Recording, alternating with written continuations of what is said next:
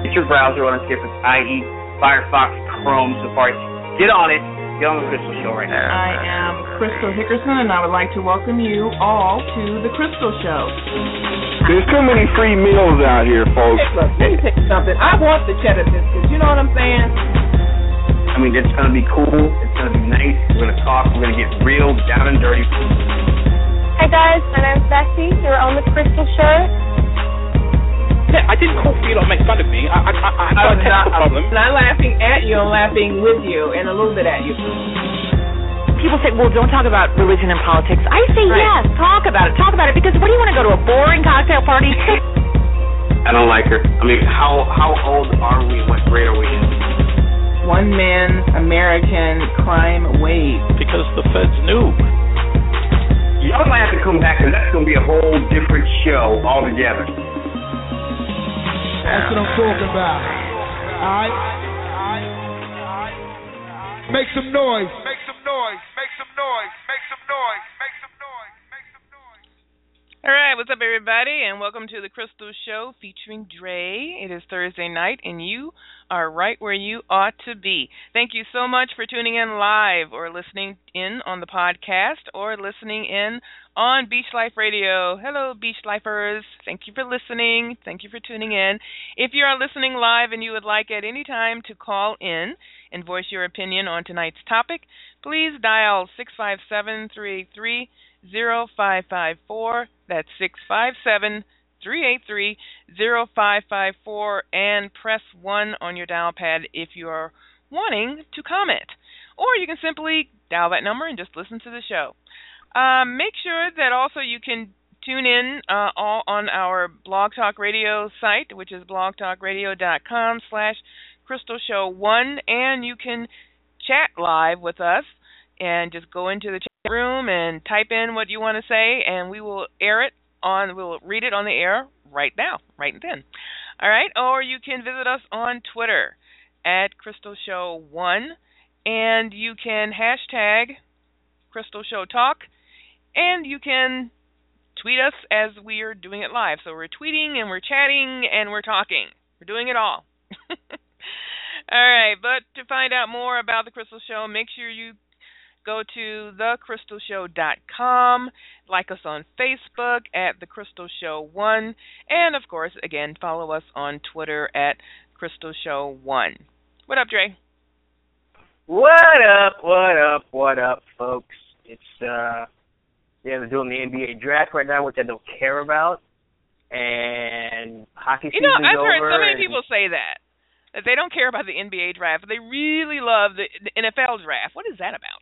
Yeah, it's because what is that? Because it's the NBA, and I really don't like them. I only watch the NBA during the playoffs, and that's it. I don't care about the season because it's so freaking long, and I don't like you don't miss anything. Why is it's very long, and I don't like it. I'd rather watch college basketball or college football. Isn't baseball like 100 extremely long as well? Yeah, but you have to really be a fan of baseball in order to sit through an entire season. Like really be a fan, because their games the games are long themselves, and then the season's long. So you're talking about from April all the way to October. Yeah, my God. Spring and summer and part of fall. So but I mean, I don't care about the NBA draft. I really do not care. They can really do whatever. I don't care. But that's okay because I'm here, so I don't even care because I'm here on the Crystal Show, so it doesn't really matter what's on TV right now. Mm-hmm. So that's it. I'm here. Hi. All right. What's up, Beach Lifers? Yeah, Beach Life Radio. Miami, all that. Yeah, Florida. Hey, Floridians. Aren't you a Floridian, Dre? You're a Floridian. Mm-hmm. That's right. Floridian in the house. In the house. All right. Well, let me tell you who else is in the house. We have a guest on the show that we're going to talk to. Her name is Julia Loggins, and she is the author of a couple of books. One book that she wrote back in 2012 was Dare to Detoxify. Ouch. I got to ask her about that because I'm always terrified of detoxifying. I just think I'm going to be on the toilet like forever, and I can't even go to work or Ew, anything. really? No, I know. Okay, well, anyway, but her current book that's out now that we are talking about tonight is It Takes Guts to Be Happy, and which will be a great segue into our main topic tonight, which is love. Is it socially accepted insanity? I say yes. I do all too. Right. Right. Now, first of all, Julia Loggins, she began the study of regenerative. Oh my God! Did I just see? I knew I was going to do that. Regenerative. Thank you. Medicine by saving her own life after a childhood of life-threatening illness and disease, including asthma, rheumatoid, arthritis. I said that correctly. Bleeding ulcers, allergies, and blood sugar issues. Oh my God, we gotta get her on here before anything else happens. Oh God. Well, all right. Well, let's welcome on. Please help me, guys. Welcome on Julia Loggins to the Krista Show. Hello, Julia. How are you? Hello, Krista. Thank you for having me. You're very welcome. Now, okay. Again, I want you to explain first of all, just for me. Yes. What happens to the body when you detoxify? Because I have read up on it, I have tried it, and no, I haven't tried it. I have tried looking into it and researching, and I get terrified every time I read what happens to you, or at least what they say. So help me. When you detoxify. Go ahead. Before you get started, Julia, I just have to ask this one question. Yes. Okay. Are you related to Kenny? Yes. He's my former husband. Oh my God, are you serious? Shut up. Shut the front door. Are you serious, really? The father of my two children? Absolutely. Shut up. We're talking highway to the danger zone, meet me halfway, across the line, foot loose, Kenny Loggins, really. You got it. Oh my God. Okay. I should have That's freaking awesome, man. I'm telling you. I know. It's your ex-husband, so we're not going to croon out on him all night. Okay, yeah. We're not. Yeah, okay. Well, okay, I'm sorry. Please continue. I know. No, that's okay. We're very good friends, as you can ask. Okay. Do you get that a lot? Do you get that a lot from people asking you that? Absolutely. I get it all the time. That's okay. Something I'm very, proud of and happy about, and is a wonderful part of my journey. Okay, well, good. We didn't want to bring up somebody that you hated now. Yeah. Okay. No, we're very good friends. It's a good segue into detoxifying. So, all right. So, So tell me about what that means when someone detoxifies their body. Okay, and I'm actually curious to hear exactly what you mean, because given what I was hearing you say about it, that it sounded scary and crazy and that you wouldn't leave the bathroom, it made me wonder what exactly it meant to you, because I have a feeling it may mean something different to a lot of people. And so what exactly does that mean to you, or would you just like me to tell you what my picture is of it? Okay, for me, every time I read, I see something that says about detoxifying. First, I know that it's supposed to cleanse out your toxins within your body, which I'm sure I need. And then it talks about a lot about the colon and all this stuff, and I'm like, oh my goodness. And see, when you mention the colon, I'm like, oh, ugh. And then some of the things that I've read, they always give you like this little cautionary, and like in the first few days, make sure that you're close to a bathroom. And that may have been that particular one I was looking at. But so I've had this imprinted in my brain, so I tend to be fearful of it, even though I think it's something that I could probably really benefit from. Oh, absolutely. The colon, which is the last 6 feet of your small intestine, can hold 20 to 30 pounds of waste. And that's even in people that are small and thin. I have lots of clients that come in with beautiful figures, beautiful bodies, and there's just a vast amount of waste that our bodies hold on to. It's their way of protecting us. And also our bodies really weren't designed to eliminate or assimilate something that wasn't on the earth when we were evolving. So all the toxins, poisons, preservatives that are in our foods and in our environment get trapped in our bodies. And that's really the main reason why detoxification is so critical to health and well-being and to happiness. Now, which I guess it goes to your title of your book, right. which is "It Takes Guts to Be Happy," and and a lot of times when we think about dieting, we think about stopping everything of joy. Right. That's the old way, but that's not how we're thinking of it anymore. Right. So that's I think what a lot of people, they're what causes them not to start dieting or changing their natural habits, because they feel, hey, I'm not going to be joyful anymore. I can't eat anything I like, and I can't do anything I like anymore. And so please tell us, what really is the importance of your health inside of your intestines, and that's what really your gut is, right? Just your large and small intestines? Absolutely. Your large and your small intestines. Sometimes people, would put your whole digestive tract in there. But the reason that it's so important is that there are more nerves in your gut than anywhere else. And there are actually there's a neurotransmitter that is produces something called serotonin, which you've probably heard of before. It's found in your brain. Serotonin. It's the happiness, what people refer to as what makes us happy. There is more of that. There's 90% of that is in our gut. So the science has proven over the last decade that the source of that, where that is made in our bodies, is in our gut, not in our brain. And when our colons are impacted, when we're toxic, that's where things like depression come from, lethargy, autoimmune issues, and let alone just that feeling of well-being and the difference between feeling really good when you get up in the morning. And that level of serotonin, which we all hear about, is in our gut.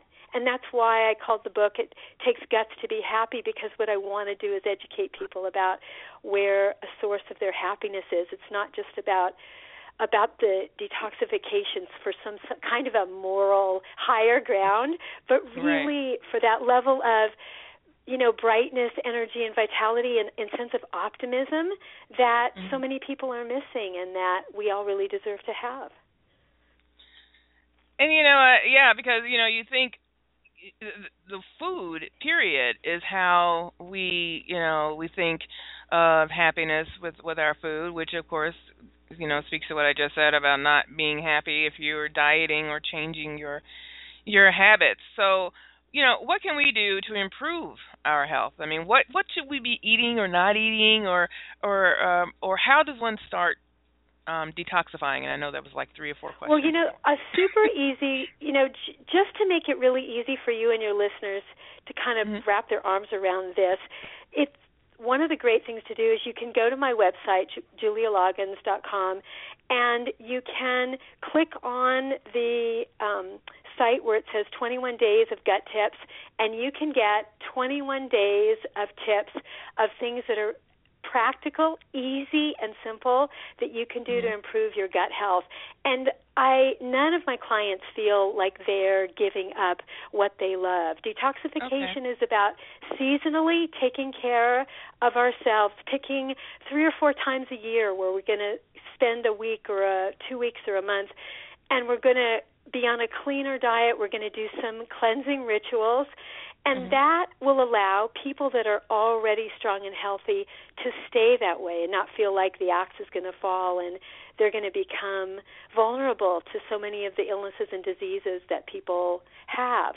So it's really about choosing certain times of the year where we are going to take care of ourselves so that the rest of the time we can really enjoy our lives. It's my program is not about restriction and limitation and being paranoid about a toxic world. It's about being very clear-eyed about it and choosing some things to do that can protect ourselves so that we can enjoy the things that we love.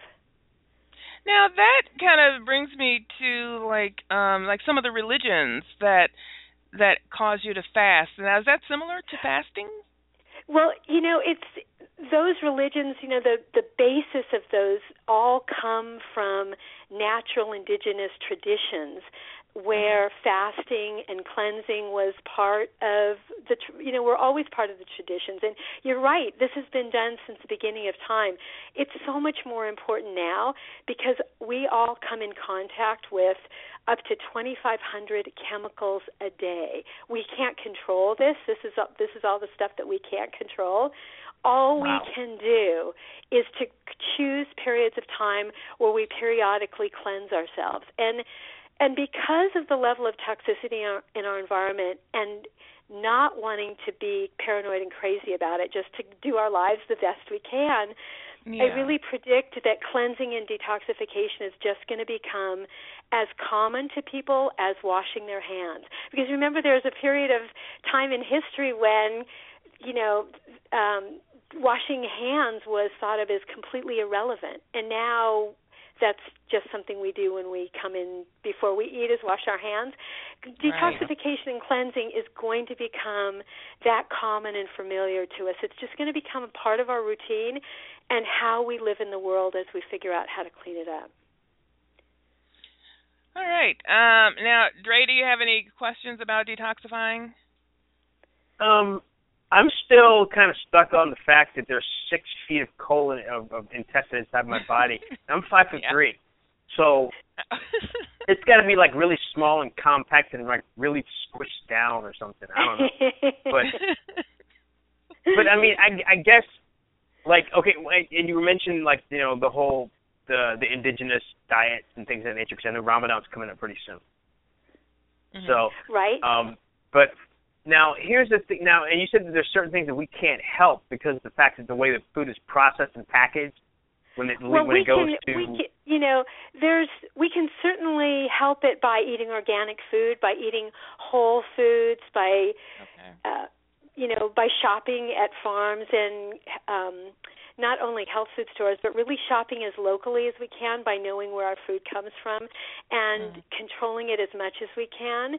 But I really feel like my program is, and what I believe in, is that I don't want to put such a huge level of stress on people that if they feel like they're not eating perfectly all the time, that all is lost, because people just tend to become overwhelmed when they feel that it's just about doing the best we can as much of the time as we can, and then creating periods of time where we consciously decide that we're going to do even better than that. And that we do that as it's not as a sense of limitation, it's really a gift to ourselves. Because when my clients are going through those cleanses, they feel so fantastic, they want to do it forever. They don't feel limited, they feel fantastic. And you know how it is when anything you're doing where you feel that great, it's all of a sudden, whatever it is you might not be doing at that moment pales in comparison to a sense of, vitality and strength and just feeling really happy and good. And, there's lots of people that wake up in the morning and they don't feel that. No. And you go grab coffee. How do you feel when you wake up in the morning, Crystal? Like crap. And then I have to get coffee. And so... and then I have to have something to eat with it because otherwise then I'll feel even crappier if the caffeine running through me. Right, because of the caffeine and the acid in your stomach, right? Right. So, and then, there's some simple things you can do, though. So you don't have to feel that, that there's too many things to try at one time. Just start with drinking when you first wake up in the morning and you're feeling kind of crappy, there's probably your body may just be a little too acid because there's an acid-alkaline balance that's very important to how we feel. So if you just squeeze a lemon into a glass of water and drink that before you do your coffee and before you do your next thing, you do that every day for a week, you're going to feel better. Wow. Super simple. Wait. Anyone can do it. Yeah. Okay, so you're saying get a lemon. Squeeze a lemon Yeah, a lemon into a glass of water. When you first thing when you wake up in the morning. And drink that before I get my coffee. That's right. Drink it before. Well, wait 10, 15 minutes before you. Don't do it like your coffee in the next 2 minutes, but do it first because that will alkalize your body, and that will kind of allow your digestive system to get going. And then it's good that the first thing you put into it isn't something like an acidic cup of coffee. I'm not saying don't drink the coffee. I'm just saying do that lemon juice first, because if you start doing little tiny things that make yourself feel better, it just builds on itself. I've never had to beat my clients into big life changes. It just organically happens, little tiny things at a time. A glass of water with lemon juice in it, you can do that a couple of times a day. Keeping your protein levels up, making sure you're getting some green vegetables. Just seems like, okay, now what I have been doing lately, and this has probably been within the past year, I've gotten away personally from like fried foods. Much as I'm from the South, so that's our staple down here in Florida in the South. Oh, so, right. But I do a lot of baking with my chicken and my fish and stuff like that, and I think I'm gonna eat a steak like once every 6 months. So, and I had a steak for Father's Day, but is that? That's fantastic. I do like that's great. Getting away from fried foods, really hard on your stomach and your heart, and baking. No, that's fantastic. And one other little thing that you could do that will really take that a long way too is if you add something into your diet called food enzymes. There's just something you can buy at the health food store. They duplicate the enzymes, which are natural to your stomach, to your gut, and they allow your food to digest even better, which means it'll give you more energy. Sometimes if you eat a meal and you feel really sleepy after, that's not having enough enzymes.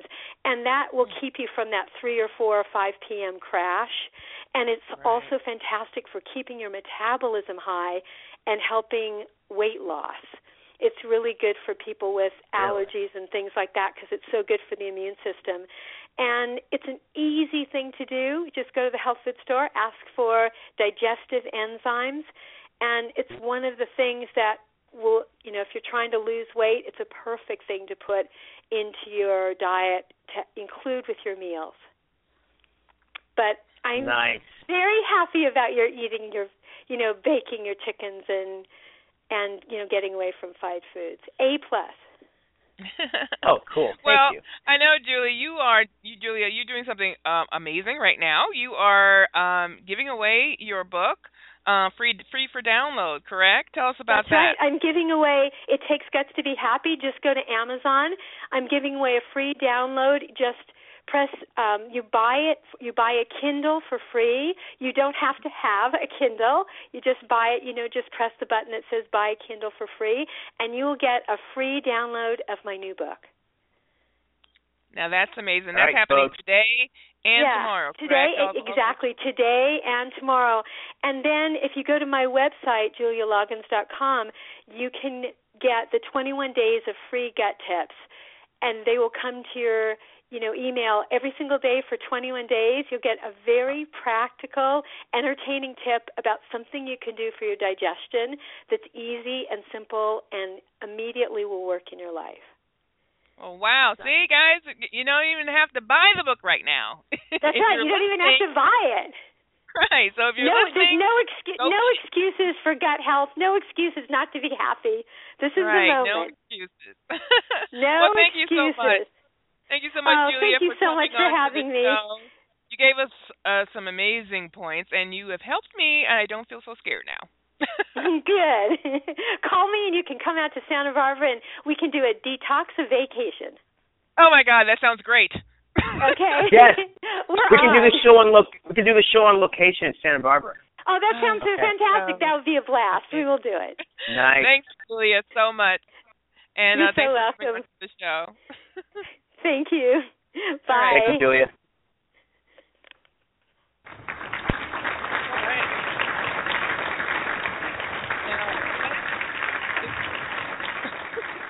Because I love it that, we talk about it, but you can also go and you can download it right now for free. I love that. Mm-hmm. So you don't have to spend your hard-earned money right now if you don't know what to do. But even if you missed it and you're listening on a day where this is gone, see, you should have been listening live. But if sucks to be you. Right, sucks to be you. Because at the time you're listening, I already have it. You can still go to her site, julialoggins.com, and get those 21 days. That's cool in your email because something to remind you of what's happening. That's pretty cool. I didn't. She made it seem fun. And less painful. I know. So it drives me like a little. It does. It totally scared me. But guess what? I have one of my favorite songs by Kenny Loggins, and let's just sing right now. Yeah. Love this song. Love this song. I'm alright. Don't nobody worry about me. You got to give me a fight. Why don't you just let me be? Do what you like. Do it naturally. But if it's too easy, you're gonna disagree. It's your life. Isn't it a mystery? It's nobody's business.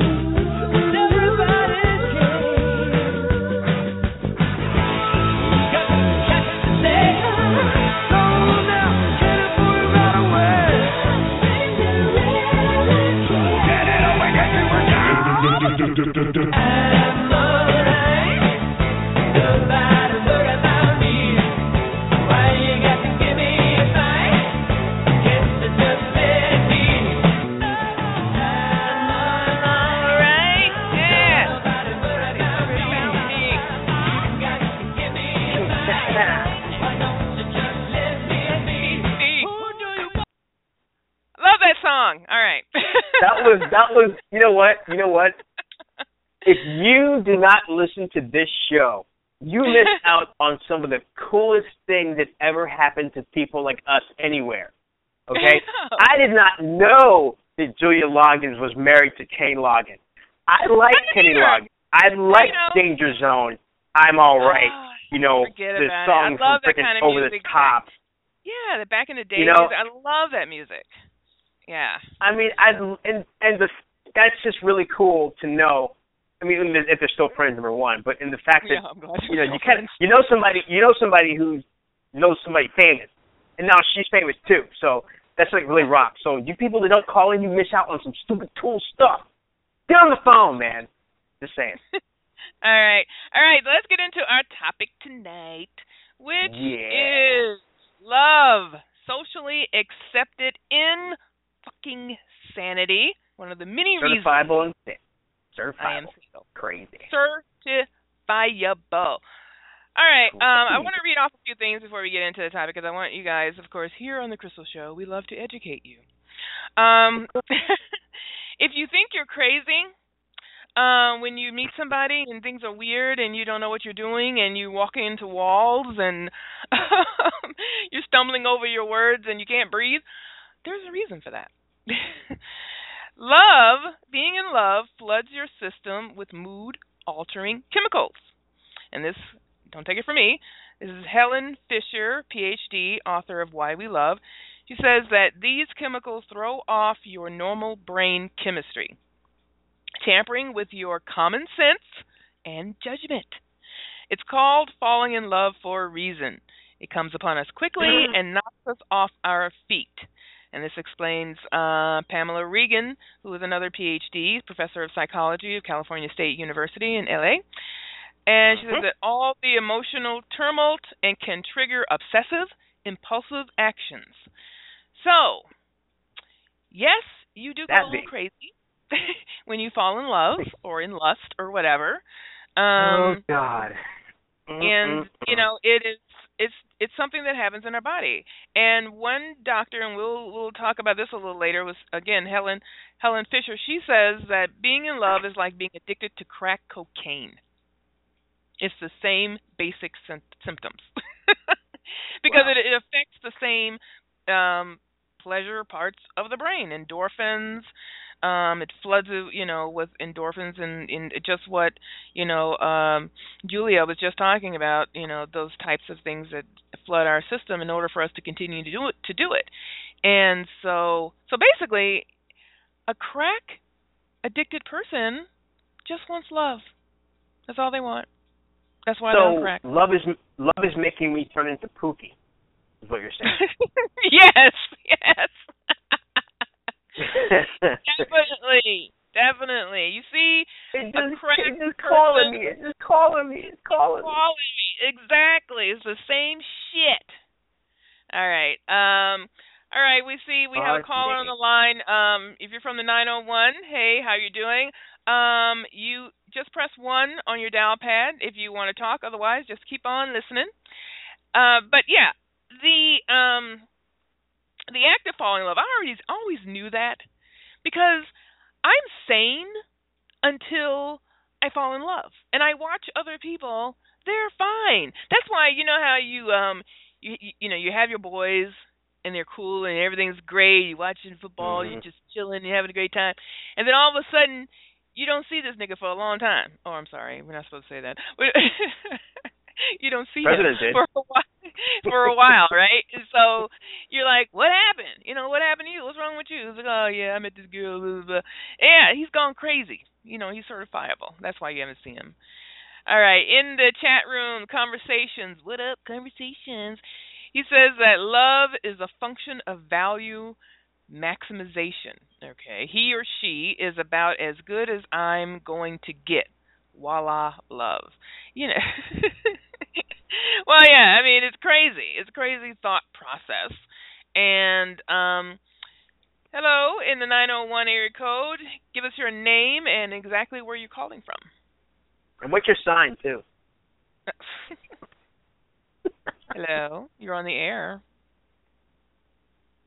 Crystal, I'm in 731. Oh, okay. Well, you're showing up 901. Sorry. Oh, okay. Hello, everyone. Hi. Who's this? Judy. This is Judy. Yeah, I know your voice. Judy. Yes, Judy. Okay. Oh, go ahead. Well, no. Yeah, that is what happens when we get in love or in lust. We understand we're flooded with endorphins. So how do we reverse that? That once we realize that that's happening and we're being flooded with all of those emotions, and we identify with that's what's going on with us, and it may or may not be love or whatever. So how do we reverse that? I don't know. You get the hell away from them. Like, I think I'm falling in love. Now stay the fuck away from me. Good question. So how do we reverse the psychosis that is love that makes you crazy, insane? Right, exactly. So like the level of intensity with the endorphins, like you were describing, the butterflies and all of that, as we wean our way away from this individual, so those chemicals should decrease, right? Yeah, actually, they do decrease once the further away you are from them, and that you're not spending as much time with them or whatever. Then it does decrease. And the reason why we have that anyway, and I'm just spitballing here, speculating, is that we have to procreate the race of the human race. And if sex and being in love and being bonded to a person was not something that actually we enjoyed, then we wouldn't do it. I mean, who the hell would do that? Yeah. I mean, seriously, who would do this? Who would take yourself? You fall in love. You taking yourself away from what you liked before. I mean, yeah, you get a friend or some shit, but they're usually driving you crazy. They're taking you away from your regular life. They are, they're in your ear all the time, and your friends are looking at you like, dude, just leave them alone. You don't have to go over there, but you do, and it's like it's driving you insane that you love them. You hate that I love you, and I hate that but it's there because we need to be bonded. Now, the rest of the time of our lives, once we've already procreated, I've had my kids and I'm good. I've given back to the earth. So, and I don't need to do this anymore, but we still do because those endorphins are still in our body to do that.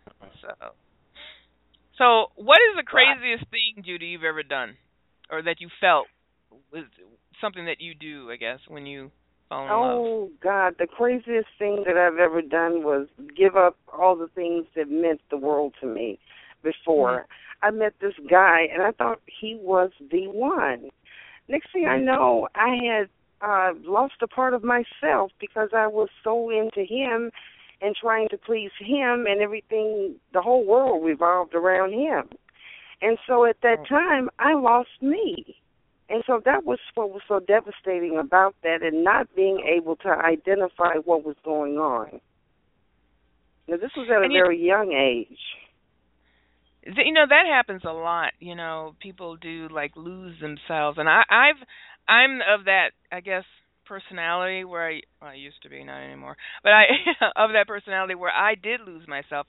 And for me, it was because all of my focus was on them in their life, making them happy. And that's just a natural part of my personality, I guess. But I lost myself because I didn't care or pay attention to my happiness, because I thought my happiness meant they were happy, you know. So I had to focus on them, and then in that process, I lost who I was, you know. It was insane, wasn't it? It was insane, wasn't it? It was totally insane. It was ridiculous. I look back and go, hell, what was I thinking? I tell you what.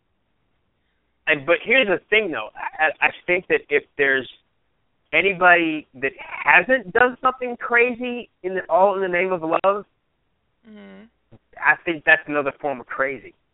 Because I really think it's something that you have to experience at least once in your life. You have to experience the whole heart skipping a beat, butterflies, and the birds chirping, and the carpenters playing in the background and everything. And then the flip side of it, when your heart gets ripped out and stuck in a bloody blender and, you know, ripped to shreds and all that stuff. All in the name of love. So if you have not experienced either one of those, you haven't lived yet. I'm telling you. It's like a roller coaster. It's crazy. Yeah, it's like a roller coaster, all right. Well, you know, the best part about love is the beginning. Is the and if you're lucky, you'll go past the beginning and you'll have a middle, a very nice middle, and hopefully you won't have an end. But if you have an end, you've had all those three parts. I've had a lot of beginnings and very abrupt endings. But yeah, I mean, the beginning is good. Just what you just said, you know, the butterflies, the you know, feeling anxious, feeling like you can't wait to see them. You can't wait to hear their voice. You know, now you can text them like 1,000,000 times a day, or you guys call them. I remember one time I was a few years back, I was in a relationship, I was very much in love, and I realized that I was spending a lot of time on the phone with him. And he would just call, like, in the middle of the day, you know. I'm like, I'm at work. But, you know, I didn't care because I wasn't getting anything done. And actually, that's happened to me a few times where I've messed up at work. Like, I've just completely lost my train of thought because all I was doing was thinking about him. And then if I wasn't thinking about him, I was on the phone with him. It was just ridiculous. That's insane. You know, but at the time, I was like in some euphoric state. I couldn't think. You're getting chills all the time. And it was just, it's insanity. I don't know. Am I alone in this? I just look back at that. And I'm like, how did I even manage to have enough brain cells to move? You know, to get my legs to move, because I was literally just consumed with, you know, thinking about this person or whatever. And that it's crazy. Good. It is. It does. Really crazy. It feels so good to be loved so bad. But no, when they do something terrible to you, and then your brain says, okay, this is wrong. The red flag is there, and you continue the relationship. You continue to talk as if it's going to magically disappear. And that's another thing that when we feel that we're in love, we do that. We begin to make excuses, and that goes into a whole nother level of insanity when women began to make excuses for someone else's behavior. Right. And the relationship is toxic, and you need to detox like right away. But your brain says no; those chemicals have to be taking over or something, not to be, because there's a reasoning part of your brain that says stop. Because we like to preserve ourselves. We're humans, so we want to preserve. We're very, we want to preserve our life, health, etc. But then when that happens, there the chemicals are again. It's like a conflict in the brain of something that's going on, and you put up with it, and it gets into the battered relationship. That's how all these women get battered and beat up, and they settle for less because of just what we're talking about, the insanity. Right. Right. Yeah. And I tell you what, I recently, and actually within two days ago, I emailed an ex. Out of the blue. Yeah. I mean, literally out of the blue, man. It was like I emailed her, and it was funny because I was like, hey, I know you probably don't, I don't even know I'm writing this email. I don't even know if you're going to acknowledge this, but I just wanted to say hi, and I hope you're doing well, and have a good day, and blah, blah, blah, right? 2 minutes later, I get a response. Okay, like, well, what? At least you got a response. It was like, what? Mean, it was a nice exchange of pleasantries and things of that nature. And she told me, well, I think about you often. I'm like, really? Why? But the after but the coolest thing about that whole thing was that she apologized for any hurt that she caused me, and I thought, well, that was nice. Yeah. But I kind of still want to know why.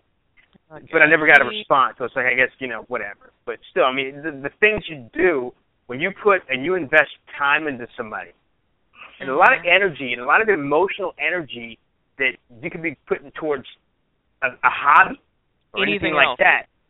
Anything else. I would rather sit down and watch the Entourage marathon from the beginning all over again. That was very pleasant and very enjoyable.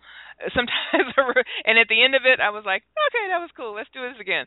But not a relationship, Well, there are 3 bizarro behaviors that happen when you are in love.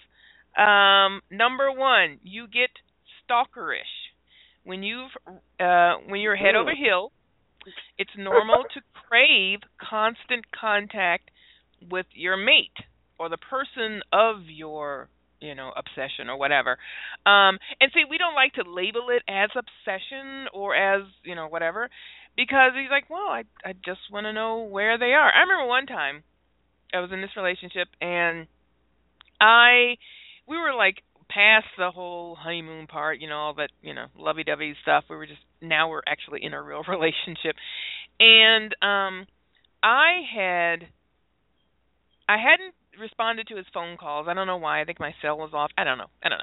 But anyway, I got home from work, and within 5 minutes of me walking in the door, there he was. And he wasn't supposed to be there. He was supposed to be at work. And I was like, yes.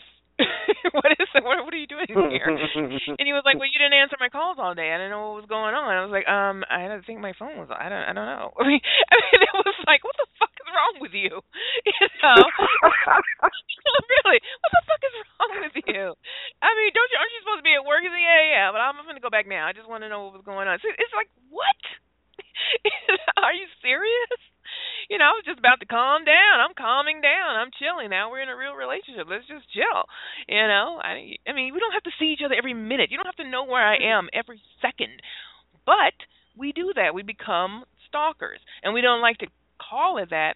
And we do that now, especially now. I mean, at that time, I don't think Facebook was really in at that time. I wasn't a part of that or whatever. And I don't know if people actually texted at that time. It was several years ago.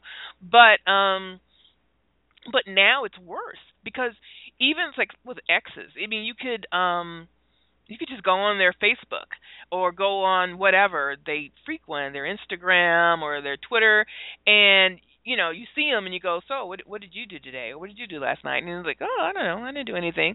I probably went to bed early. He's like, no, you didn't, because you were on Facebook at 12 midnight talking about, I'm like, what the fuck are you doing? It's crazy now. It's even worse. So I don't know. I am a pro now. Anytime that happens, I am such a pro now. When that happens and I see the signs there, they're like, well, I called you. Why didn't you answer the phone? Apparently because I didn't want to talk to you. I mean, I'm so abrupt and honest with them now.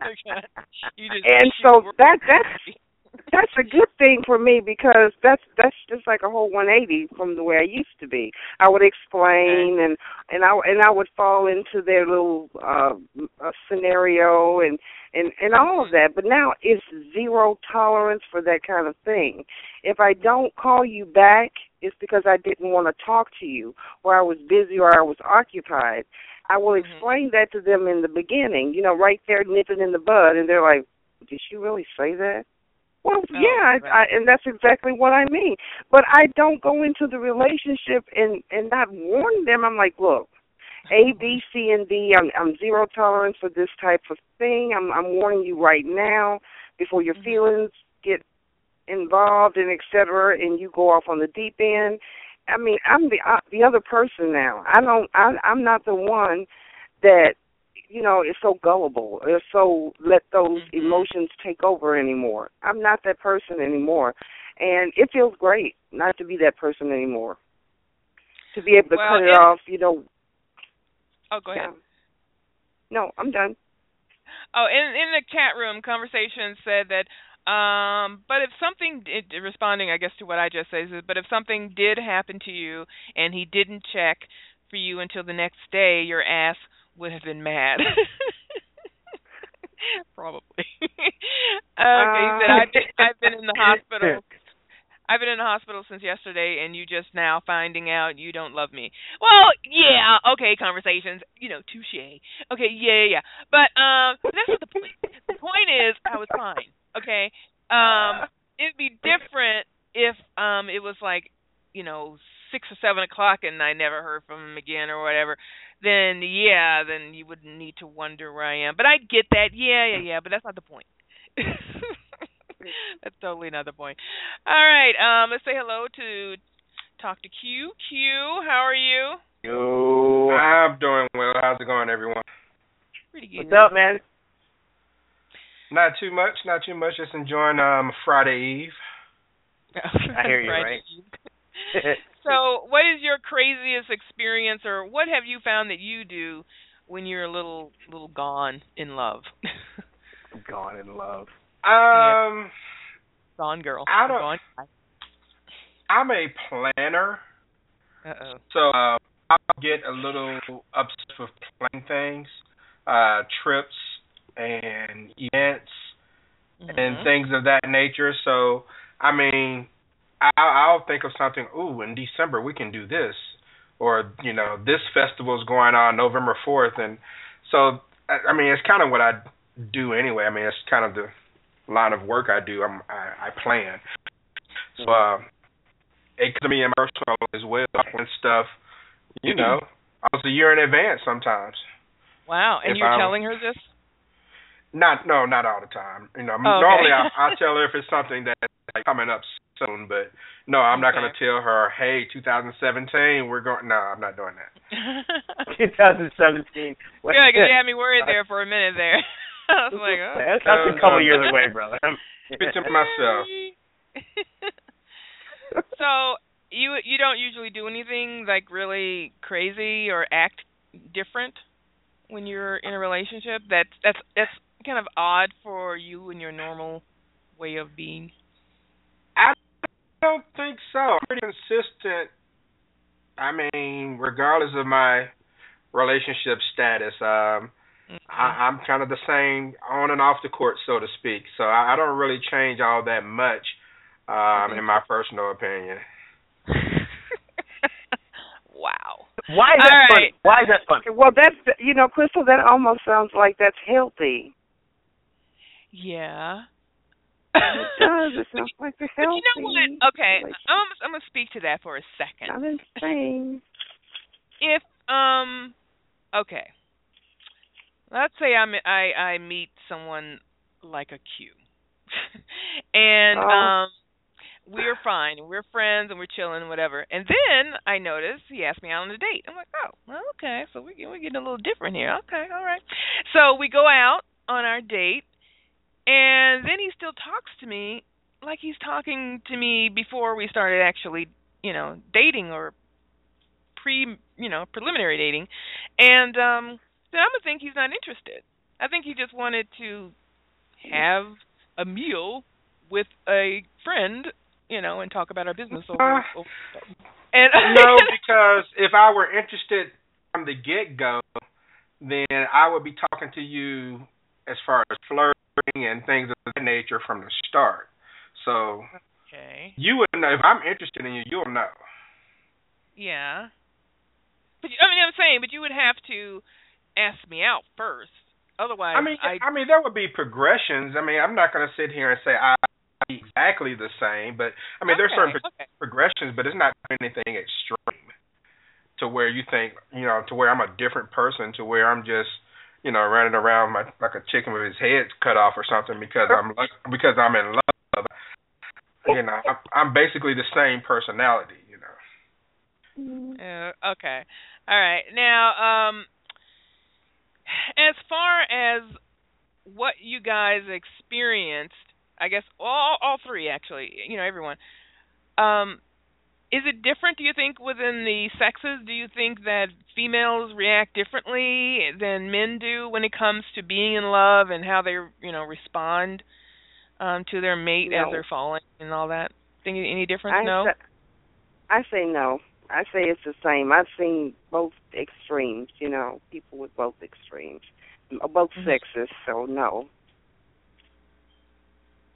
Okay, what do you think, Q? Do you think is a difference or is basically the same? I think basically the same.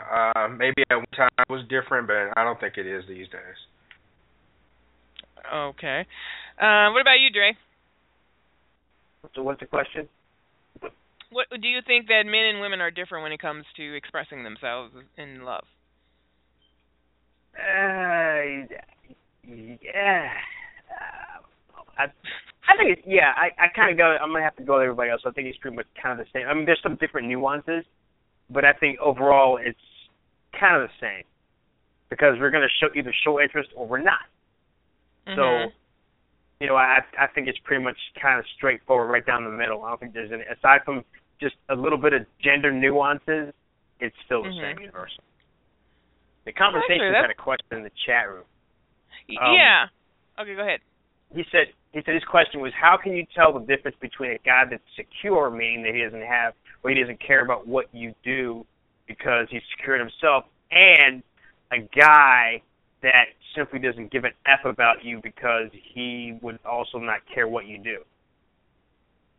Kind of don't understand the question, but so I guess what he's saying is, how can you tell the difference between a guy that's secure and a guy that's insecure, or something like that? So which kind of you can, I guess to me you can tell. I mean, the guy who's insecure is going to what I like to call eye hustle on your social media, and they will go right down your timeline. I mean, they want to know where you checked in at on Swarm and Foursquare and all that stuff, and they're going to see what video you posted from whatever. Mm-hmm. And and they're checking them because they're just like that. But then there's guys that are actually, I guess, kind of normal and just don't care. They're just, okay, that's her page. Well, it doesn't make a difference. It's going to make me crazier if I go up and down her Facebook page or her Twitter feed or her Instagram page and look at all the crap that she's doing. That's just going to make things worse for me. So why would I do that? Yeah, that's insecurity, I think, when people do that, or they may have a reason why they're doing that too, and that is actually another one of our bizarro behaviors that we have. We become super jealous. No matter how self-assured you are, it's normal to have romantic envy when you're with a new person. For example, you imagine that your mate is flirting with other people, and when he's out or she is out with their friends. So when they're not with you, or even when they are with you, if they notice, I've noticed where a woman can be, I'm out with a date, and a woman can come into he may not see her, but I see her, and she's like fucking amazing. So then I get like a little jittery, I guess, and I watch whether or not, as she passes by, whether or not he glances. I may or may not say anything depending on my situation at the time. But that's, something you get a little jealous or envious or whatever. I remember one time I even got jealous of people on TV. Oh, really? It was really great. Yeah, it was really crazy. Okay, please. Okay, wait. I got to hear this. What? Please elaborate on this. I need you to go a little bit deeper. I want to know what TV show it was, what time it came on, and was Joan Collins in it? No. No. Okay. Oh God, I hope he's not listening. I don't give a shit. Screw him. Anyway, stick it. No. It was one time where one time in band camp. No, he was really into bodybuilding, and he wasn't a bodybuilder himself, but he was into it. So we were just so happened to be watching this program about female bodybuilders, and he was commenting on their muscle structure, and he was a trainer. So to me, logically, that's a logical thing to do for someone who is into, bodybuilding and exercise and all that. I lost it. Wow. No, really? I lost it because, first of all, I wasn't a person, and still I'm not, or whatever, a person who works out a lot. Okay? I always want to, but I never do. But, and so I compared myself in my mind to these women, and I was like, I'm nothing like them, so if he finds that attractive or thinks that's cool, then he doesn't like me, and what the fuck are you doing with me? It was just insane. Oh, wow. Yeah, that's the thinking. Yeah, so I had a little in-fucking-sane moment, yeah. See, I ain't even thinking about that. Because, immediately afterwards, I was like, oh, my God, what the hell is wrong with you? You're like, did I just do that? Oh, my God. I know. I immediately was like, I'm crazy. It makes no sense. It makes no sense. Anyway. Yeah. So that was one of my crazy moments. All right, Conversation just joined in. So he's been in the chat room, and now he's with us on the phone. Conversation, what's up, brother? What's good? What's up? All right, okay, tell us about your craziness. Okay, now the question I was saying, it wasn't about insecurity. It was about security. So, right, so say, like, take me and my dating history, right? Mm-hmm. So it might be some chicks that I'm dealing with that I don't see them as long term. I'm just, you know what I'm saying? I'm just kicking it with them, chilling. They may think something, you know what I'm saying, long term may pop off, but like in my mind, like nothing long term is gonna pop off. So in that sense, I don't care about who's hitting them up on their phone. I don't care about checking their Facebook. I don't care about none of that because I don't see them as long term anyway. You see what I'm saying? So I was saying is, how do you tell the difference between a situation like that and a situation where a guy is just secure, where he still doesn't care about who's hitting you up on your phone, doesn't care about your Facebook, doesn't care about any of that? Because to me, those two guys would look very similar. I was just about to say that. Cause, I mean, they're almost one and the same. It will be more of a comparison or a contrast if the other guy was a whack job, and he's like, girl, who you calling? Or like, who you texting? Like, oh, you can't take selfies. You can take ussies, but you can't take selfies. Whatever. You said so, ussies. That's a new word. You can take ussies. yeah. So it's just like, how can a chick tell if she's dealing with a secure guy that actually sees her long term, or a guy that just really doesn't care about her like that? That's Judy, just come out and ask. I think Stevie Wonder said it the best in his song, You Will Know. You will know. You can tell because it's going to be an unwavering, constant kind of love there. There's going to be this very different from what we have described earlier with the insanity part. He will be slightly insanity. I mean, he will be slightly insane, but it will be to the point to where he is comfortable and he's going to make you secure. Once he locks that security in, you will know. You will know immediately. You know, there won't be any doubts about that. And yes, those other elements of the jealousy and is a part of it, but he's going to make that commitment. And it's going to be, it's going to be a constant, he's going to be very consistent in his actions. And you'll be able to get to know him better. And hopefully that will be your mate. That will be your soulmate. Okay. Like for me, I mean, I've personally, kept chicks around for a year and a half. You know what I mean? So a year and a half. Yeah. Okay, what else are you doing with these chicks besides having sex with them and maybe throwing them a steak or two? I mean, like we'll chill, we'll go out, and and stuff like that. What are you taking them out for? Because sometimes I want to go out.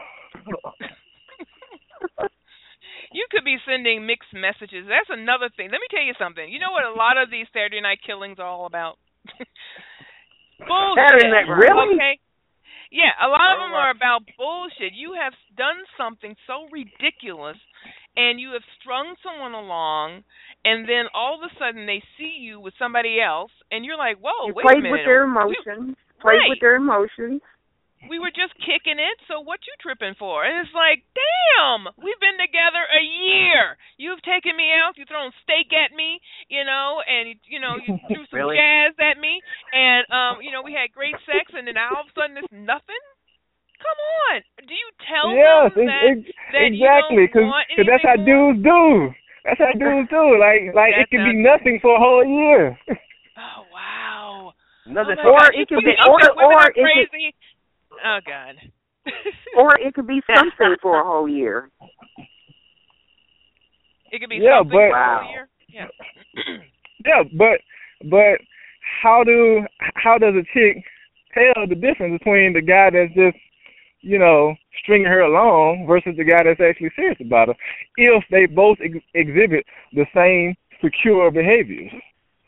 I think more than okay, yes, please you help me. I think there's more to it than security. From what I've been told, as far as how women know when a guy is into them, it's something that they just feel. All right, it's almost like when you're in that person's presence, there's a certain warmth that comes with it. You can tell the person who's into you and may not necessarily have a problem or is not the jealous type, as opposed to a person who is, more or less just doesn't care. I mean, there are other ways that people show signs they don't care. Aside from, they may not be jealous of who's calling your phone up. Right. What? There's more to it than just being around them or even going out, because you can feel it. At least I can feel when a guy is just fucking with me or when he really is caring about me. First of all, I can tell by the conversation that we're having, no pun intended, but I can tell by the things that we share with each other, and the types of conversations that we have together. There are some definite signs that a woman should be looking for, such as, have I met his family? Have I met his friends? How do they react around me? And things like that. And availability. Is this person available for you? If the person it doesn't seem like they're trying to break their neck to see you, then, you know, I should say something too. Because a person who doesn't care about you is like, if I see you, I see you. If I don't, I don't. Because you're just something to do. But if someone that wants to be with you or whatever, they're finding ways to be with you. Exactly. That's true. That is very true. I got it. If you had, if that person is into, like, you know, he's just not that into you. If that person is really into you, they will make a way. They will find. They will cross the Red Sea themselves to come see you. If they gotta choose between eating cornflakes and buying a plane ticket, guess where they're going? They'll buy cornflakes when they get here. That's how serious it is. They'll ask you for some cornflakes. Man, some cornflakes. I'm just saying. Cornflakes. Okay. But then there's still that you're good enough to chill with. So it's and sometimes, right, so us guys, we may get in a lazy spell where it's like, well, I got her, so I don't really feel like hustling, you know what I'm saying, trying to hustle up some more chicks. So I'm going to just chill with her for a good little while. Huh? You are quite a catch, Conversations. I swear. No, so to her, it feels like, oh, a relationship is about to pop off because it seems like we spend a lot of time together. Mm-hmm. But to me, I'm just like, I just don't feel like going out getting the chicks. You are so okay. Well, hopefully we're not. Well, actually, most women run into guys like you. And I don't know when this is taught. No, seriously, I don't know when this is taught to men. Maybe you know they put them all together when they're in grade school after gym class or something. But you tell most men know how to act around women. They know how to manipulate to get what they want. They will lie through their teeth about how much they care about them, how much they love them, depending on the woman that they're sitting with. If they feel that this woman is going to have to hear, I love you, or I care about you, or whatever, then that's what he'll say and or do, even though he doesn't feel it. I mean, that is one thing that will drive a woman freaking crazy. And you wonder why we're crazy. You call us, she's just a crazy bitch. I mean, well, you made me that way. This is why I have an ice pick and I am fucking up your tires. This is why this is happening. Okay. All right. Yeah, but it's like you're good enough to chill with, but you're not good enough to take it to that next level with. I mean, are you saying this to these women? Are you saying, look, don't be surprised, don't get too excited, about, Outback or something, because I just want to eat. And cheddar biscuits. Yeah, I just want some cheddar biscuits. Don't get too excited about the lobster or nothing like that. But do you say this to them, or you just let them go ahead and think whatever they want to think, and you just hope they're enjoying themselves? I mean, me personally, I just let them think what they want to think. But I mean, like after 6 months of talking, you know what I'm saying? Like me and you ain't got no pictures up nowhere. You know what I'm saying? It's chilling. You should get the message. Yeah, like you probably met some of my friends, you know what I'm saying? But you haven't met any of my family. You know what I mean? Like. Right. Oh yeah. You have to meet the family, not the friends. The friends are on your side. They know the deal. Oh my God. Okay. I'm like this. If it's to a point where you're meeting my siblings and like relatives, people I share blood with, then you're pretty doggone special. Mm-hmm. If I'm hiding you from every member of my family, yeah, not so much. Because at that point, I'm like, I just don't want to go public with you because whatever it is I want to keep private, I want to keep private between us or whatever it is. So we can even sit here and watch Netflix. But, we can go to my sister's house and watch Netflix. But if I just want to watch Netflix at my place, and then when it's over, you get to get out or stay, whatever you want to do, then that's fine. But, we do some mixed signals sometimes. The fellas do. I will admit. I'm throwing my man card on the table. Pow! There it is. hey, but Facebook is the IPO platform for relationships. You know what I'm saying? Like pretty much we do our initial public offering on Facebook. So if you're not on Facebook, if you're not on his Facebook, y'all shit still private. Ain't no IPO happens here. That's actually a very good point you just brought up. That's another part of the new age craziness about Facebook. Now, do you think that, let's say you actually started dating someone, you're together, your boyfriend and girlfriend, whatever you want to call it, and you go to their Facebook page and they still have single on there, or it's complicated. I love that one. Yeah.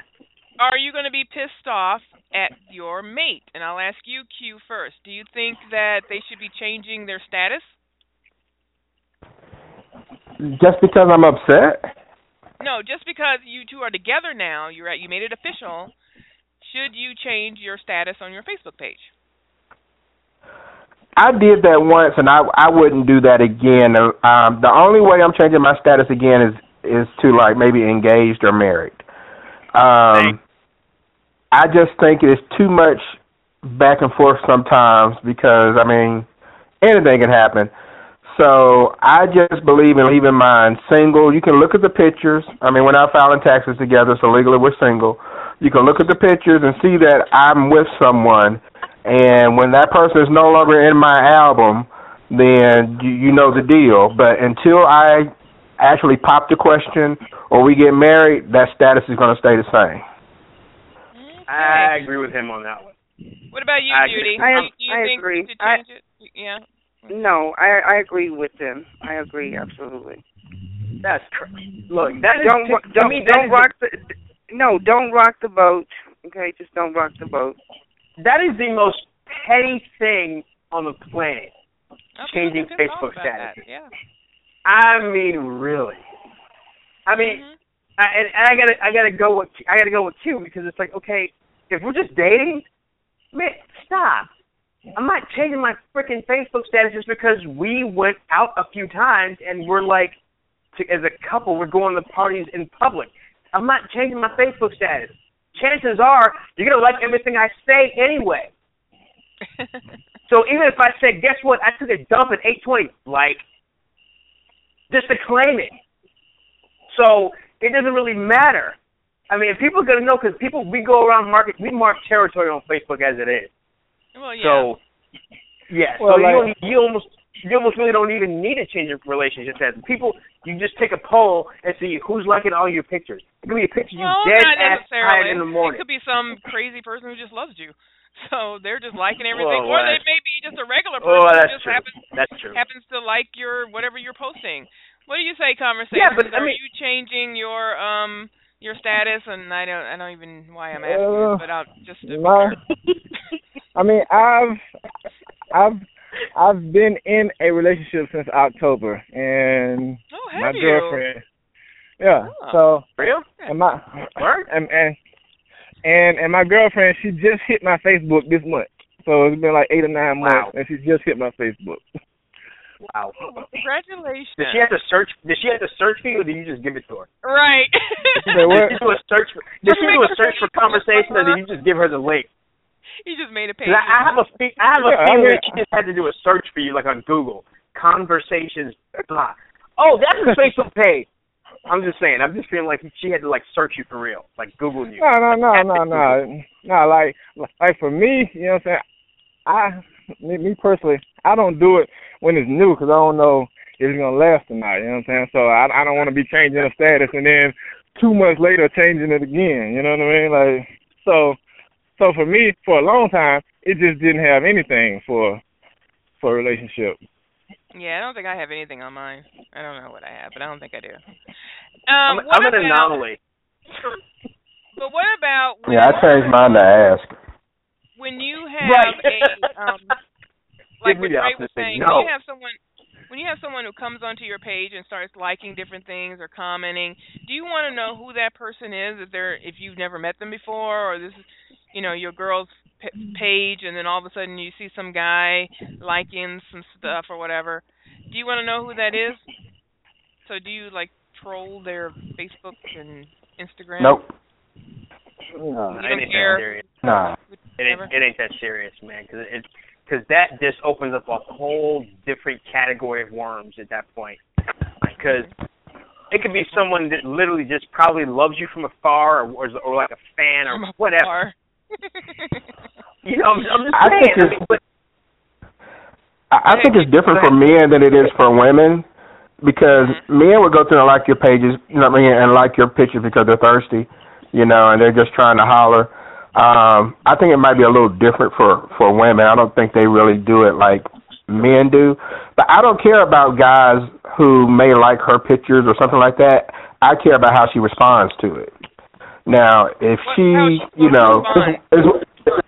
it's one thing to say thank you or whatever. Someone says you look gorgeous or something like that. But it's another thing if you're replying with kissy faces and oh my God, and hearts in your eyes and stuff like that. If you give the illusion that you're encouraging the person, then I would have a problem with her and not the dudes. Right. Okay. Yeah. Well, for me, when I finally accepted my girl as my friend, I went through her Facebook simply because me and her are now tying our public images together. You know what I mean? Oh no. Are you coming together? Are you gonna have a Facebook page together? Is that what you mean? No. But wait a minute. No, but since I'm not tied to her, saying that I'm in a relationship, you see what I'm saying? Now her page is also a reflection of me. You see what I'm saying? Kind of like a credit score. Say what? Kind of like a credit score when you're married. Your credit score is jacked up. It's going to reflect on her. I got you. That's exactly. So why is that?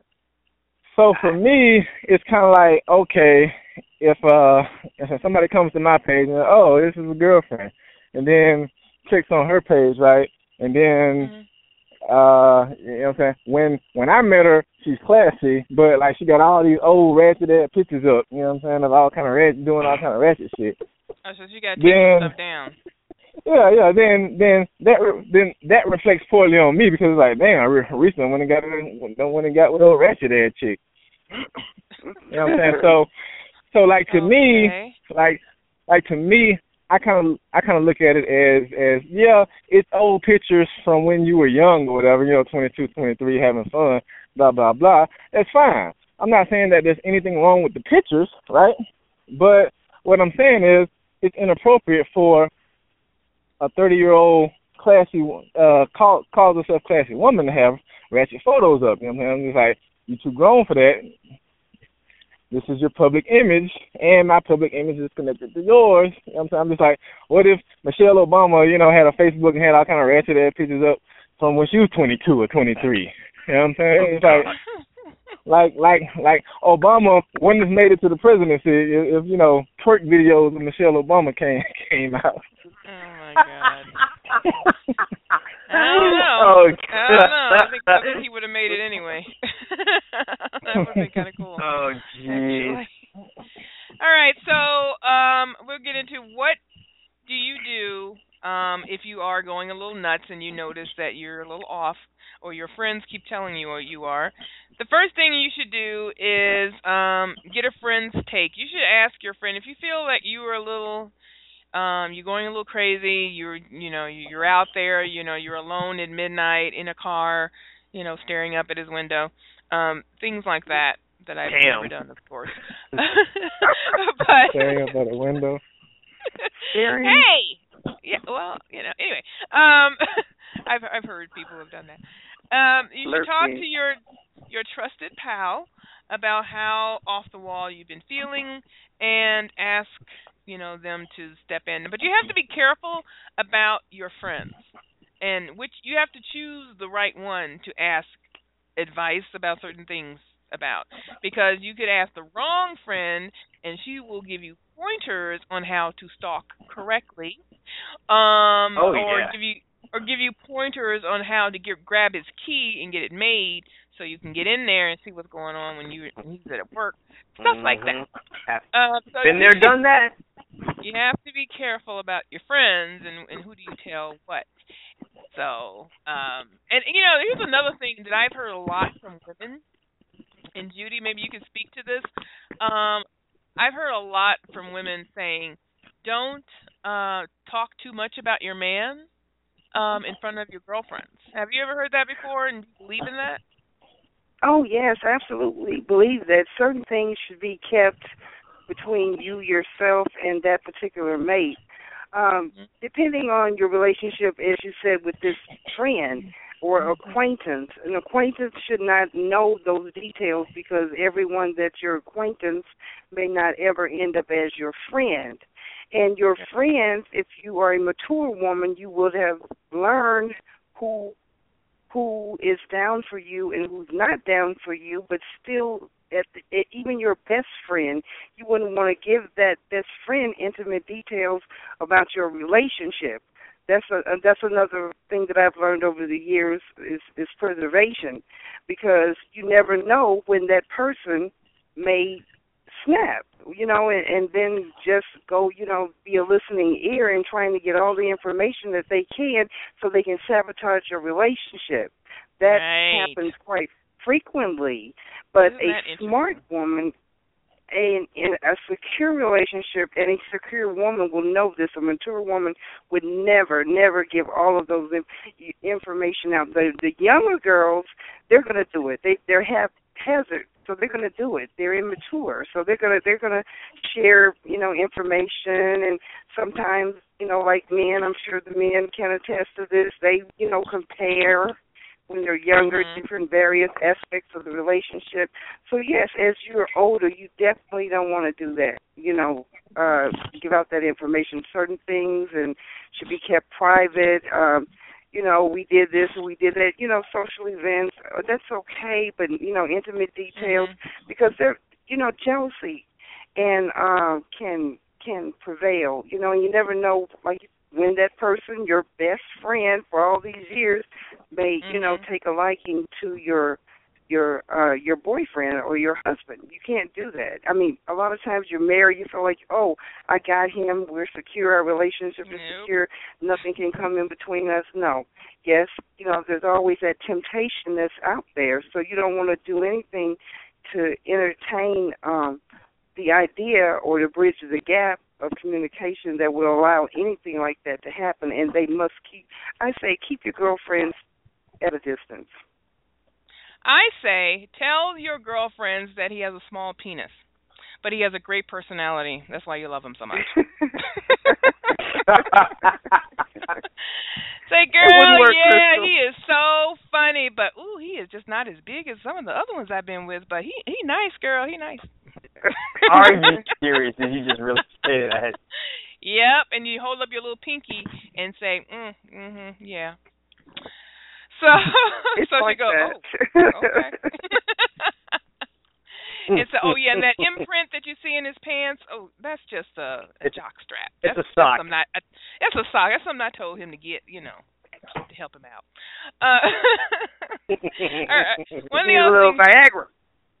One of the things you can do is create some space between you and the guy. Like we were talking about that earlier.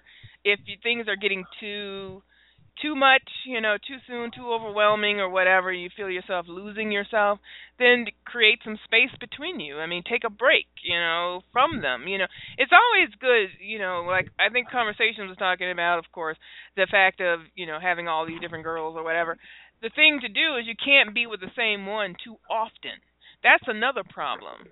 Remember, we had all these chemicals rolling around in our head, these endorphins and everything, and we literally get hooked like a drug on that person. So you have to put space in between the times that you sleep with them, so they kind of, all those endorphins go out of their body for you. Because it's when you are having sex with someone and you are ejaculating, it's not just inside. You can say, well, I wear rubber, but it's when you're kissing, all that stuff. You are exchanging body fluids, and that's where a lot of those endorphins, all that stuff gets kicked in, and the smells of you. That's why they want you, and not just, you can just be with somebody else. No, I don't want anybody else. I want him, because they have become addicted to you, and it's a very it's a chemical thing. No, what about pheromones? Have you all heard about pheromones? Yeah, that some people are just attracted to certain people, and for no reason, because of the pheromones. And again, this is a chemical thing that goes on in the brain. Right. And Crystal, what do you think about the pheromones and how that? What role does the pheromones have in dating and picking this fine guy over here versus this fine guy over here? Do you think it's all about the eyes, about the look, the personality, or what role do you think the pheromones play in that? Well, a lot of it, that comes from just your general, that's what we produce in order to attract the other mate, and all animals have, something similar that we give off, like a smell, like it's a musky smell and things like that. That's what we give off in order to cause, the body to react to the other person, to when you feel that tingling inside and you get your heat goes up inside of you and things like that causes you to that's what that is, the pheromones. Yeah, I went to a club one night, and this guy smells so good that it was 20 years ago, but I can still remember how he smelled. He had on Drakkar mixed with his I loved Drakkar. body. Oh my God, I can't. Yeah, back in the day. That was back in the day. But I can still remember that smell. I can still remember how he smelled that night when we were dancing to Luther Vandross. So yeah, I can remember that. To Luther Vandross. Was that, wait, hold. Big Luther or Little Luther? At 1 o'clock. Was that Big Luther or Little Luther? Because we got to know, because, I need Big Luther if you're going to dance with him. Big Luther, not Little Luther. This was Big Luther, yes. Luther Vandross. All right. Okay. Any of you guys, conversations you want to talk about the pheromones and the hormones? So you have to remember that when you're having sex with somebody or even kissing someone, you are exchanging body fluid. This is a very chemical thing. What do you think about that? I guess. We just went right over your head. I guess it can be biological. I think, I don't know. I know women have like a very heightened sense of smell, a lot more so than men. So I can understand how a man's scent can really intoxicate them, so to speak, and a man may not pick up on it as much because our sense of smell is just not good. But that's really deep. I do think that anytime you exchange bodily fluids, that it does, that's kind of the becoming one, and how all that works. And so I can see how it's a chemical and an emotional connection that's just kind of difficult for me to put into words right now, as you can tell. Well, the only thing I can think of regarding that is because I can't think of anything else. When I think of exchanging body fluids, the first thing I think of is just everything going on a cellular level, a microscopic level, whatever goes on, during that particular time. And I can only think cellular. I don't know. Well, there's a lot going on. See, that's the whole thing.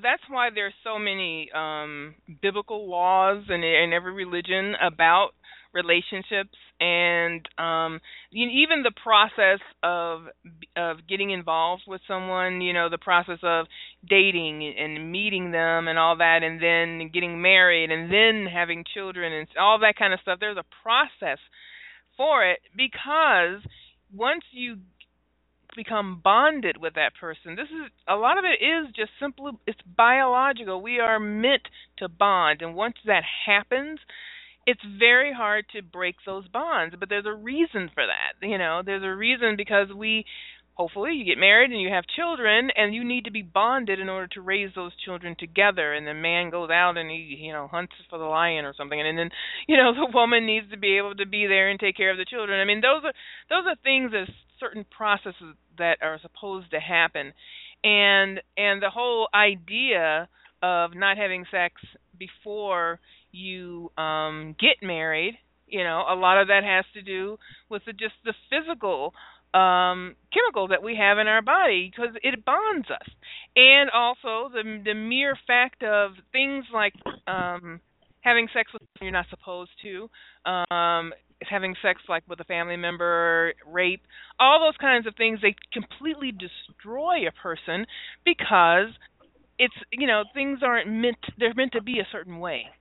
And so, I mean, all I can say for people is just take a look at it and maybe read up on it, because there's a reason why we get very territorial. There's a reason why we become so jealous and we become so involved with this one person. When people, like I said, when people say, you can just go find somebody else, and yeah, maybe, you can. You go on, you move on, you find someone else.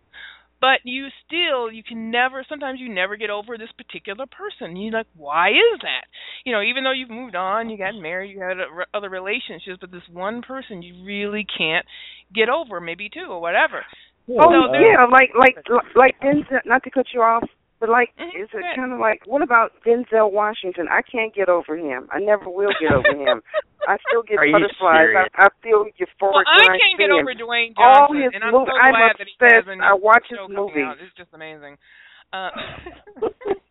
Well, I mean, like the more and more people you have sex with, the less and less you're able to bond or whatever. You know what I'm saying? But that's why.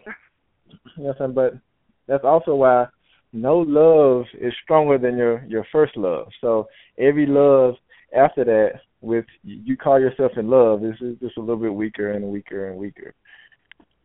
Yeah, no, that's true. No, I believe that. I mean, I think, yeah. I mean, yeah. Once you the first time you truly fall in love, not the puppy love or the whatever, but really you were in love, that first love, that. Yeah, that's hard to break, and I think anybody can. Okay, well, here's another question: can you do that more than once? Because oh, you mean have and I'm not. Okay, that's another topic. Because I believe you can. Yeah. I believe you can. There's not. I'm not talking puppy love and. Can what? I really think that you can have a true love, more than one true love. Not necessarily simultaneously, but in succession or consecutively. I'm not talking about puppy love. I'm not talking about your IG crush. I'm talking about this is it's me and her, like Ike and Tina. One. You know what I'm saying? Like the that whole kind thing of about having the one. So you're saying that there could be more than one soulmate? I don't believe that. Soulmate. Oh, soulmate. I don't believe. Yeah. I don't believe in soulmate. I don't believe in soulmate. Yeah. You don't believe in soulmate? soulmate? I don't believe in soulmates whatsoever. I do not believe in soulmate. Nope. Okay, why not? Because I don't think it's. Yeah. I believe that you have a lifetime partner. There's some lifetime partner out there for you, but I don't think it's at a soul level. Oh. Okay. I've never believed that. I absolutely believe you can have more than one soulmate. And the reason being is because, out of all the billions of people on this planet, there's no way you're going to get me to believe that only one was meant for me. There are there are probably hundreds of thousands of people who fit or are compatible to each and every one of us. It's a matter of us finding it. The hard part is the timing of it all. You finding the person who may be right for you. You may have met your, 50 soulmates, but maybe 30 of them were married, or, just the timing of it, or they were involved in a relationship, or you were involved in a relationship. But there are many people out there for us. It's a matter of the timing to work out right, and then coming together and having the communication to understand that you're meant for one another. Yeah, and to the other guy's point about the true love, and in succession. Me personally, I only believe that could happen if you feel like the second person that you're falling in love with is just as good or a little bit better than the last person that you're in love with. And it's not a rebound, and you're not going on the rebound. Yeah. Right. Yeah. Yeah. I do believe in soulmates. I believe, but I believe a little differently. I believe that you can have several soulmates, but not all of them are love mates. I think that you can have people in your life that are truly your friends that you love deeply, male or female, whatever. Even your children may not necessarily be one of your soulmates, actually, but you can have a bond with one of your children or more, or your sisters or brothers, or people you've met. And it doesn't matter if they were together, you were with them a very long time. You know, you could have met someone and you learned a lot from them, and you only knew them for just a few days, or you met them, in passing or whatever. Because there's something about them. You don't know what it is, but there was something about that person that really drew you to them. But I personally believe there's only one heart mate, and that is considered as one of the soulmates is your heart mate. And some people never meet this person. I think that it's tragic if you never have ever met that person in your life and had that experience. I've already had that experience. But I think that someone after that, even though you've had your heartmate and maybe they died or whatever, or you two weren't together, or timing or whatever, and I think you can still be in love and fall in love again and have a great relationship with a person and be very bonded to them, but they may not necessarily be your heartmate. But I don't know. The soulmate thing is is so many different opinions about that, and I think you have to have experienced it in order to really understand it. Well, to me, like love is like like stars, right? Like some stars burn fast and bright. You know what I mean? Like you love someone and it's over, and then some stars burn dull and long. Right, so for me, like people think, oh well, being married 50 years is the move, you know what I mean? But it's like, to me, there's a difference between longevity and actual happiness, right? So your path of maximum happiness may be being married for 10 years to this person, and then leaving that person and then getting married to somebody else for another 10, 15 years, versus being married to this one person and you're kind of miserable for 25 years. It's like, y'all been together a long time, but, you haven't maximized your happiness. And sometimes you hear that a lot, too, from people who've been together for 50 years, and you say, how did that happen? How did you do it? And then they may even tell you, well, yeah, he was a great man, and we were together a long time, your granddad, but I really loved someone else before him. And that didn't work. Or we weren't able to stay together or whatever, but I met your dad, and we had a wonderful life together. But, her heart was with this other person. So that happens a lot. Because sometimes marriage is more than just love. A lot of times I don't even know if true love could last that long. I mean, I don't know. I've never had that before, of course, obviously. But marriage isn't about love. It's about building a family and all that kind of stuff for longevity. I agree, and I think that's what happens with a lot of people who get married. They think it's going to be this honeymoon that's going to last forever, when that's not really the case. So, and those who've been married, they can, and I've been married too, but whatever. For those who've really been married, you can speak to that. But for people I've watched who've been together a very long time, it's much, much more than just the sex, romance, love thing. It's much more than that. Yeah, 'cause they get played out when the bills come rolling in and somebody ain't got no money. Okay, and on that note, we're going to end the show. Thank you so much, guys, for tuning in. Thank you, Judy, for calling in. Thank you, Q. Oh, it was a lot of fun. Thank you so much, Conversations, for dropping in and stepping up from the chat room. Cool. Love that. And next week, we are going to talk about what we were going to talk about the week before, but I had to change it because of the trending topic that was on the thing.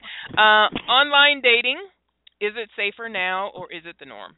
So we're going to get into that next week, and want to make sure that you guys remember to go to julialoggins.com, and remember you can download her book for free, and her book is It Takes Guts to Be Happy.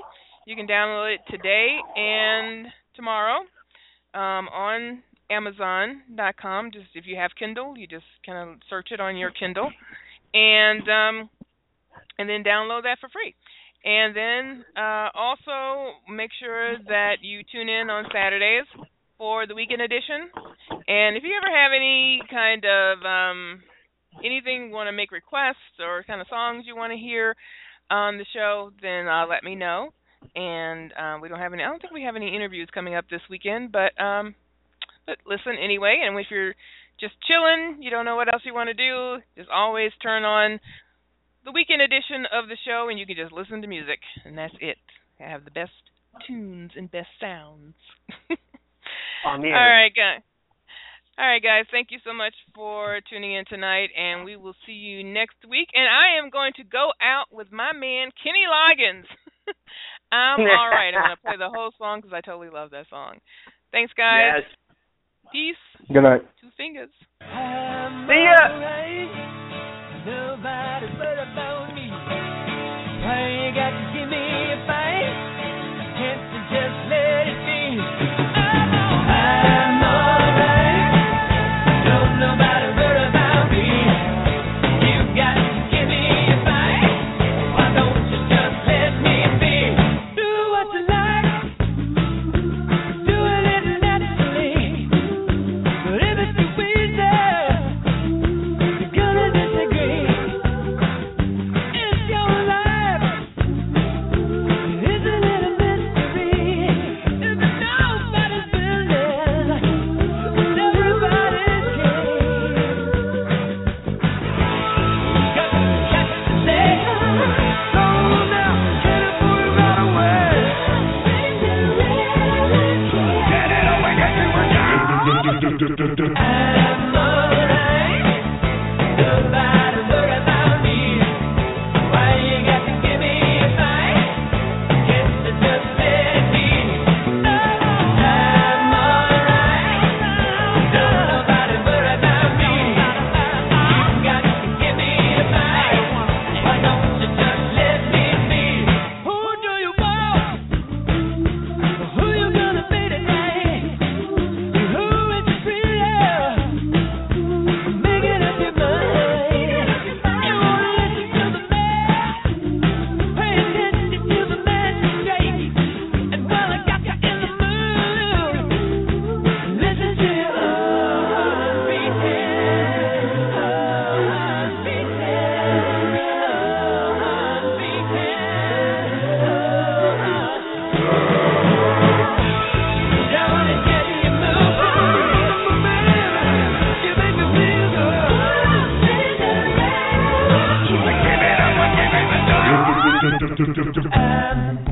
I'm alright. Nobody worry about me. Why you got to give me a fight? Can't you just let it be? I'm alright. Don't nobody worry about me. You got to give me a fight. Why don't you just let me be? I'm alright. Nobody worry about me.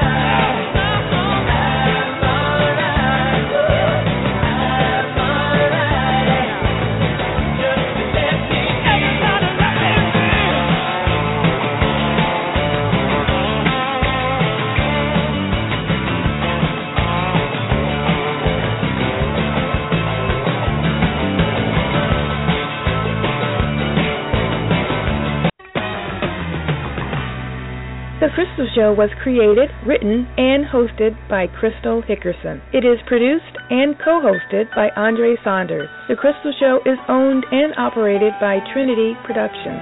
For more information on the show, please visit thecrystalshow.com. Thank you for listening.